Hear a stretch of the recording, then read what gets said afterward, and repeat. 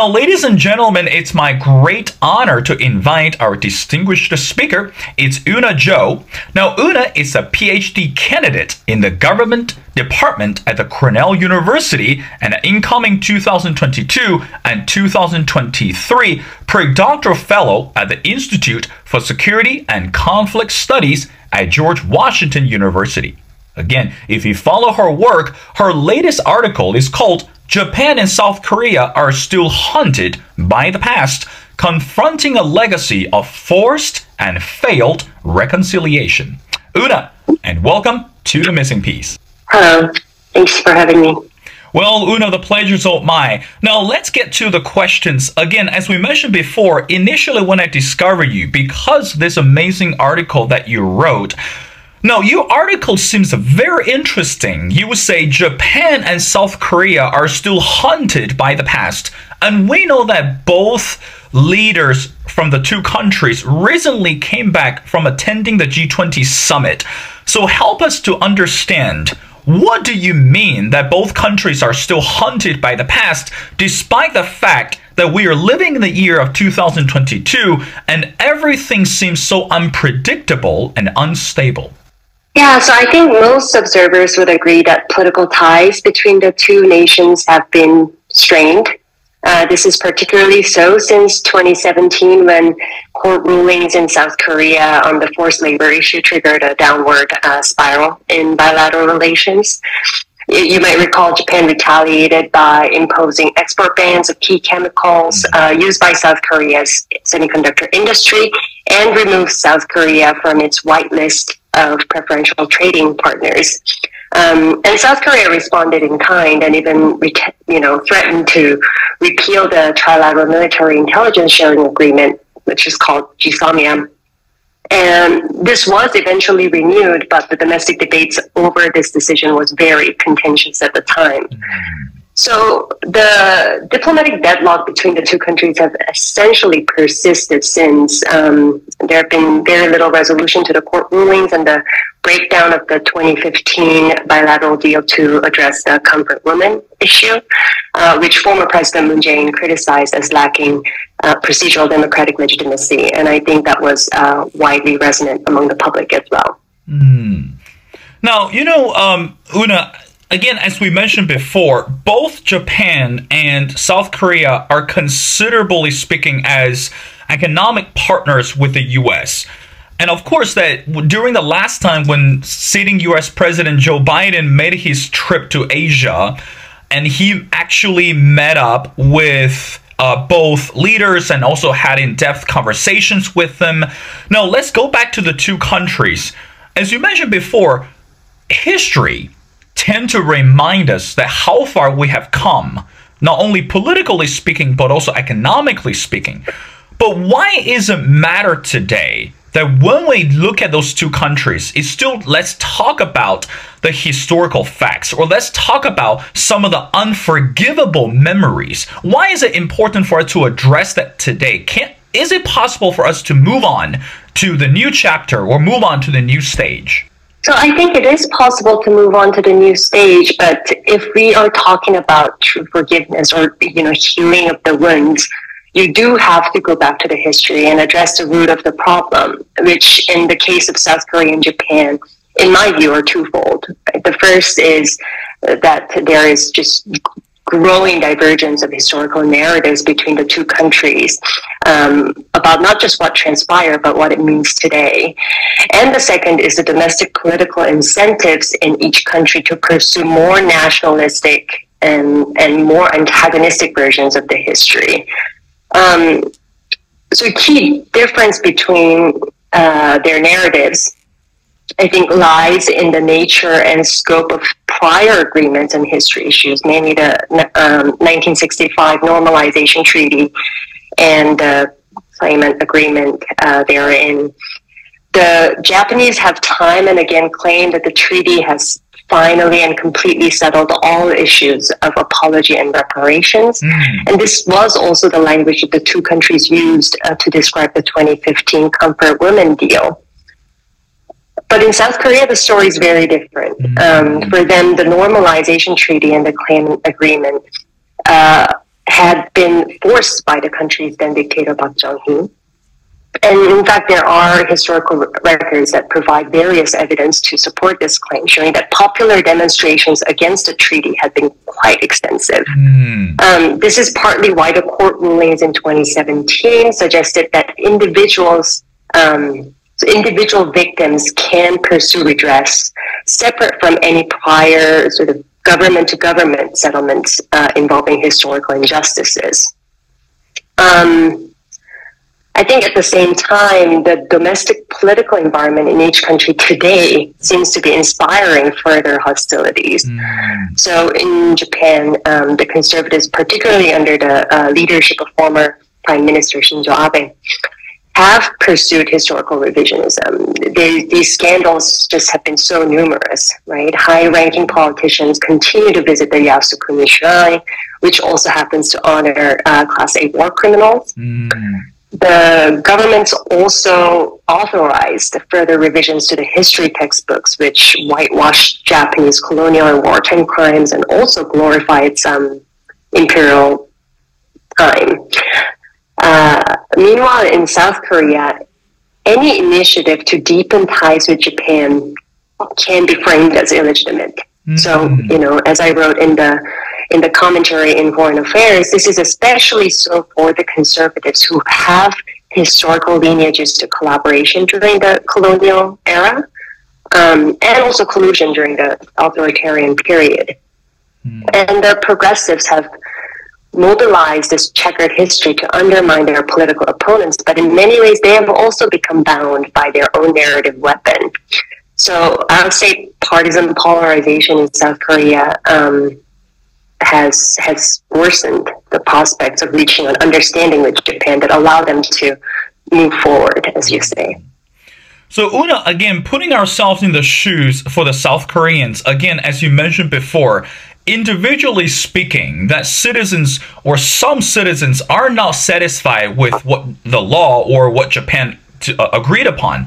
Now, my next question is very simple: is individually speaking, what kind of response is considered as appropriate or acceptable to South Koreans? So in other words, individually speaking, we know that there's no compromise to the history and there's no compromise to the victims.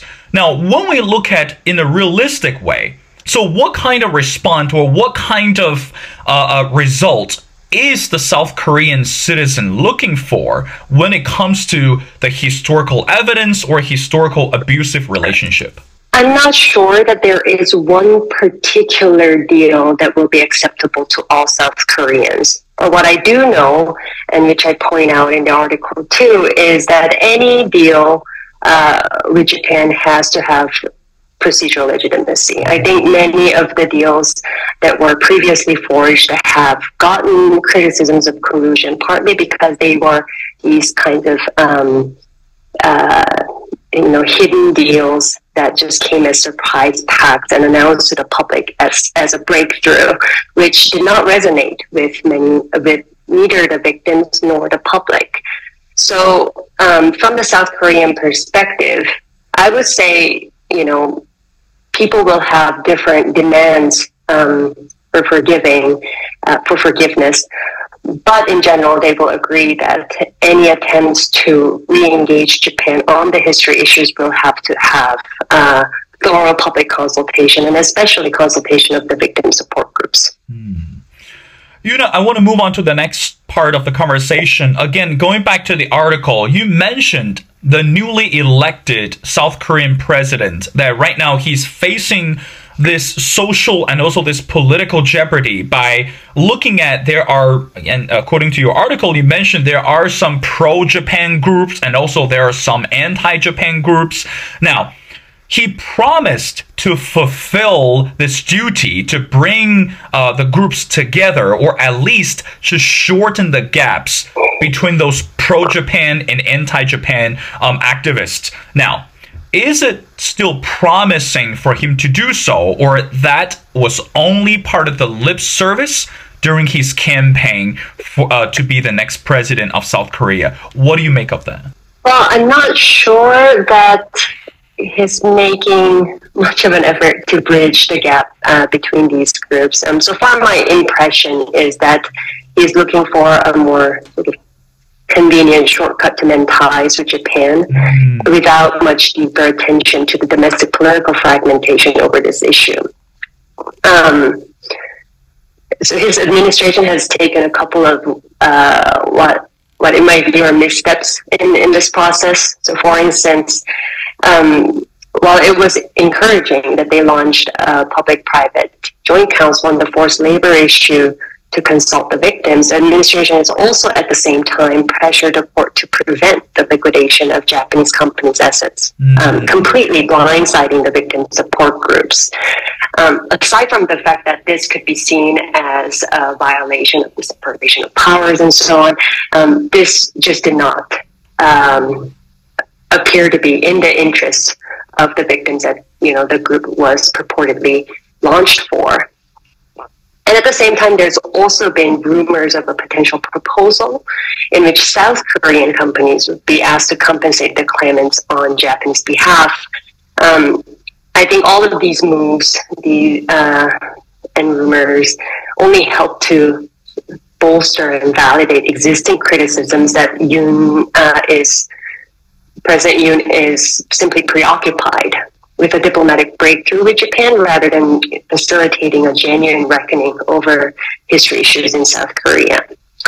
I also want to add that Yoon's approach is not new and has not been very successful. So his calls for a future-oriented relationship harken back to the late 1990s when the two countries had made meaningful progress in bilateral relations. But it isn't a coincidence that this was achieved under South Korea's progressive president, Eun A Jo.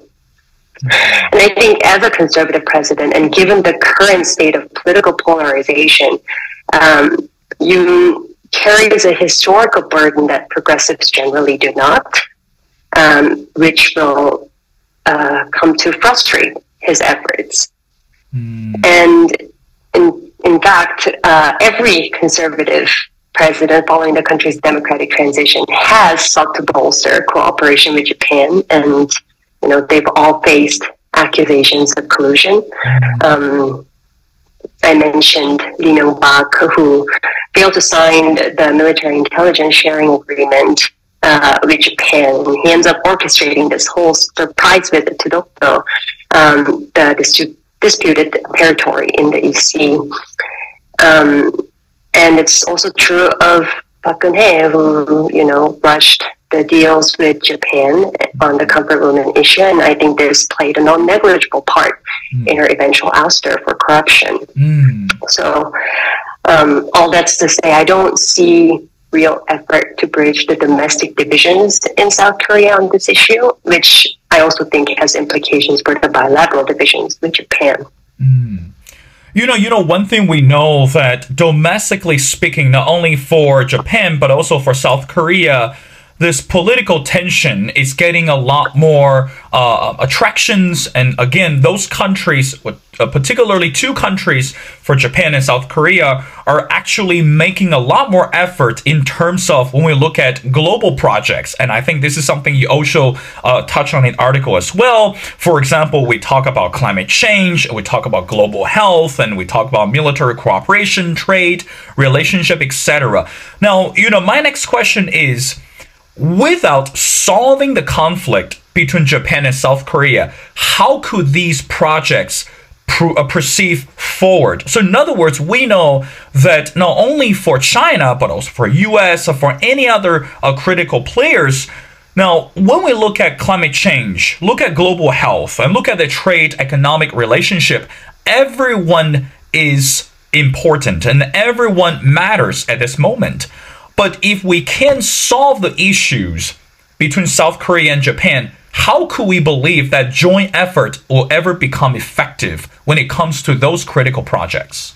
I think there have been meaningful collaboration between the two countries on these global challenges. I do think that there's a lot more that they could do. And in many ways, the historical issues have frustrated their relationship from reaching a maturity that could be expected of two neighboring democracies that are also two U.S. allies. Their trade relationship has suffered greatly from this recent feud over history issues and still have not been fully recovered. You mentioned trilateral cooperation, particularly in the military domain, has also been tricky to advance too. I think the recent provocations from North Korea and broader concerns about China's rise, all these things have provided incentives to deepen the cooperation. But we know from past experience that these ties can be easily weaponized when history issues flare up again.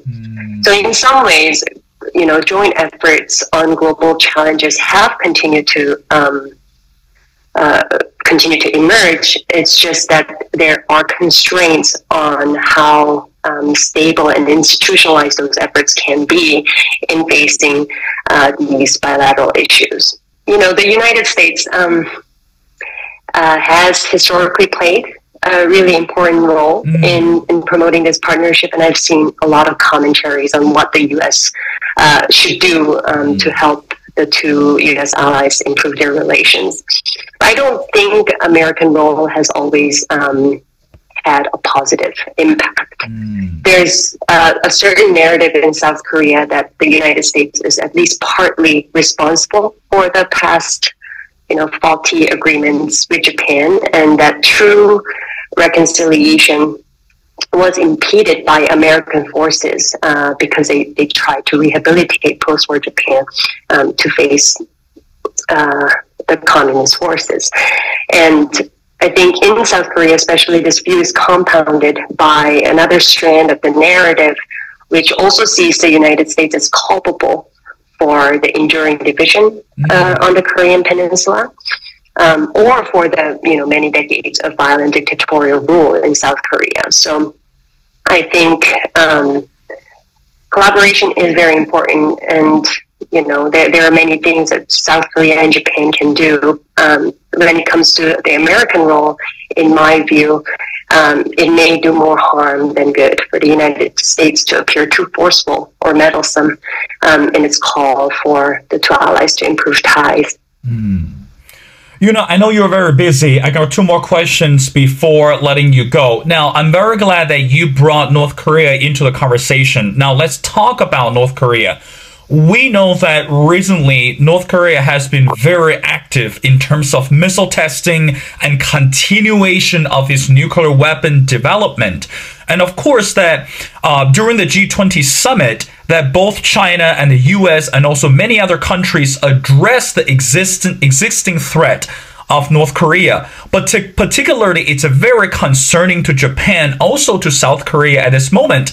Historically speaking, if I remember correctly, the former president of South Korea, Moon Jae-in, actually met up with Kim Jong-un more than once, and to talk about the country's relationship diplomatically and also politically, and hoping that this country can dial down on this missile testing and also on this nuclear weapon development.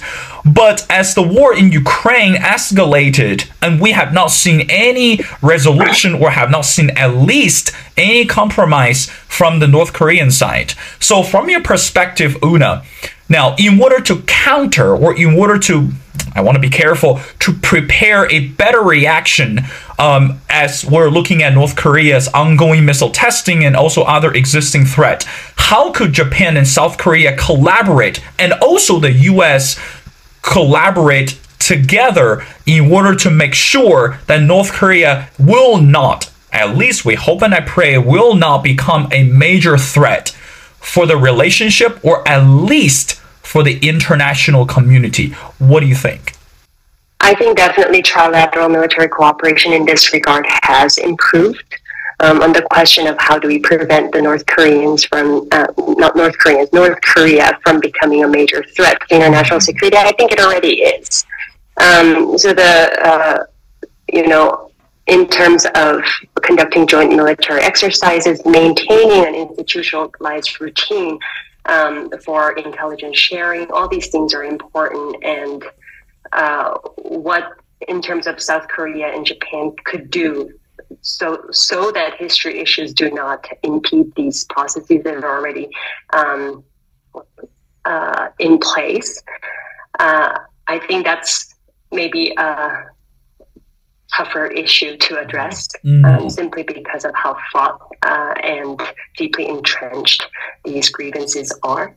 But that said, I don't think they need a full resolution to these history issues in order for them to deepen collaboration. I know this, many people disagree with me on this, but I do not believe, for instance, that forgiveness is necessary for any set of countries to collaborate on issues of common threat. And I also think that what is demanded of forgiveness can change over time, and that there may never be total forgiveness. But in spite of that, I think there are ways to forge collaboration, and I think that will be the key task for South Korea and Japan to figure out. Una, I want to wrap up our conversation by going back to the last question. Again, your article is called Confronting a Legacy of Forced and Failed Reconciliation. Now, move forward. As we mentioned before, the G20 summit just got wrapped up quickly. And I would say for every single leader, not only for Japan, for South Korea, and for every other countries, seem to be very productive and fruitful. But meanwhile, the economy is still worries a lot of people. I mean, again, not only for South Koreans, for Japanese, but also around the world. Now, from your perspective, briefly help us to understand, how do you think that South Korea and Japan can work collaboratively or invite other important actors as well in order to move on or in order to continue the progress of this global economic agenda? How do you think it's going to work? So I don't think I'm the right person to answer on the sort of geo-economic side of the collaboration, but I can speak to what can South Korea and Japan do on these history issues to shape bilateral relations in a more constructive way. I think I've suggested that, they should try a few things to help rein in historical revisionism and identify boundaries of reasonable disagreement, whether that has to do with what one can say or what one can do. I think one thing that could help is to institute a moratorium on unilateral changes to history textbooks. This just has been such a constant trigger for controversy in bilateral relations, and I do think that better coordination on this could definitely tame public anger. Another is to create exchange programs for legal scholars and historians. I've always felt that there are specific, ambiguities within these treaties and agreements that have time and again sort of impeded mutual understandings of each other's positions. I think these programs could help clarify these historical ambiguities and perhaps give each side a better understanding of the other's position. They might also consider promoting civil society efforts to build the joint mechanism for commemoration. I know that all these ideas will probably be insufficient for forging, forgiveness, but this may just allow the two countries to navigate their contested history a little better, and to, as you say, bolster collaboration in the face of such changing world.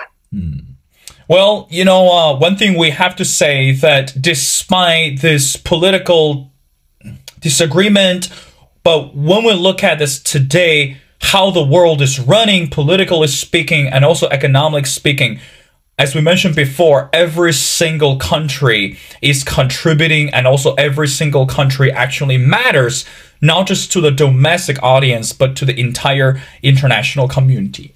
Well, ladies and gentlemen, it's my great honor to speak to Eun A Jo, and Eun is a PhD candidate in the government department at Cornell University. And also she's interested in political narratives, memory, and the domestic politics of international relations with a focus on East Asia. And I strongly encourage everyone to go online to check out her latest article. It's called Japan and South Korea Are Still Haunted by the Past, Confronting a Legacy of Forced and Failed Reconciliation. Now, Eun, thank you so much for taking your time to be on the show. It's been a pleasure speaking to you, and we'd love to have you back on the show again as we continue to pay attention to the international community. Thank you, Eun.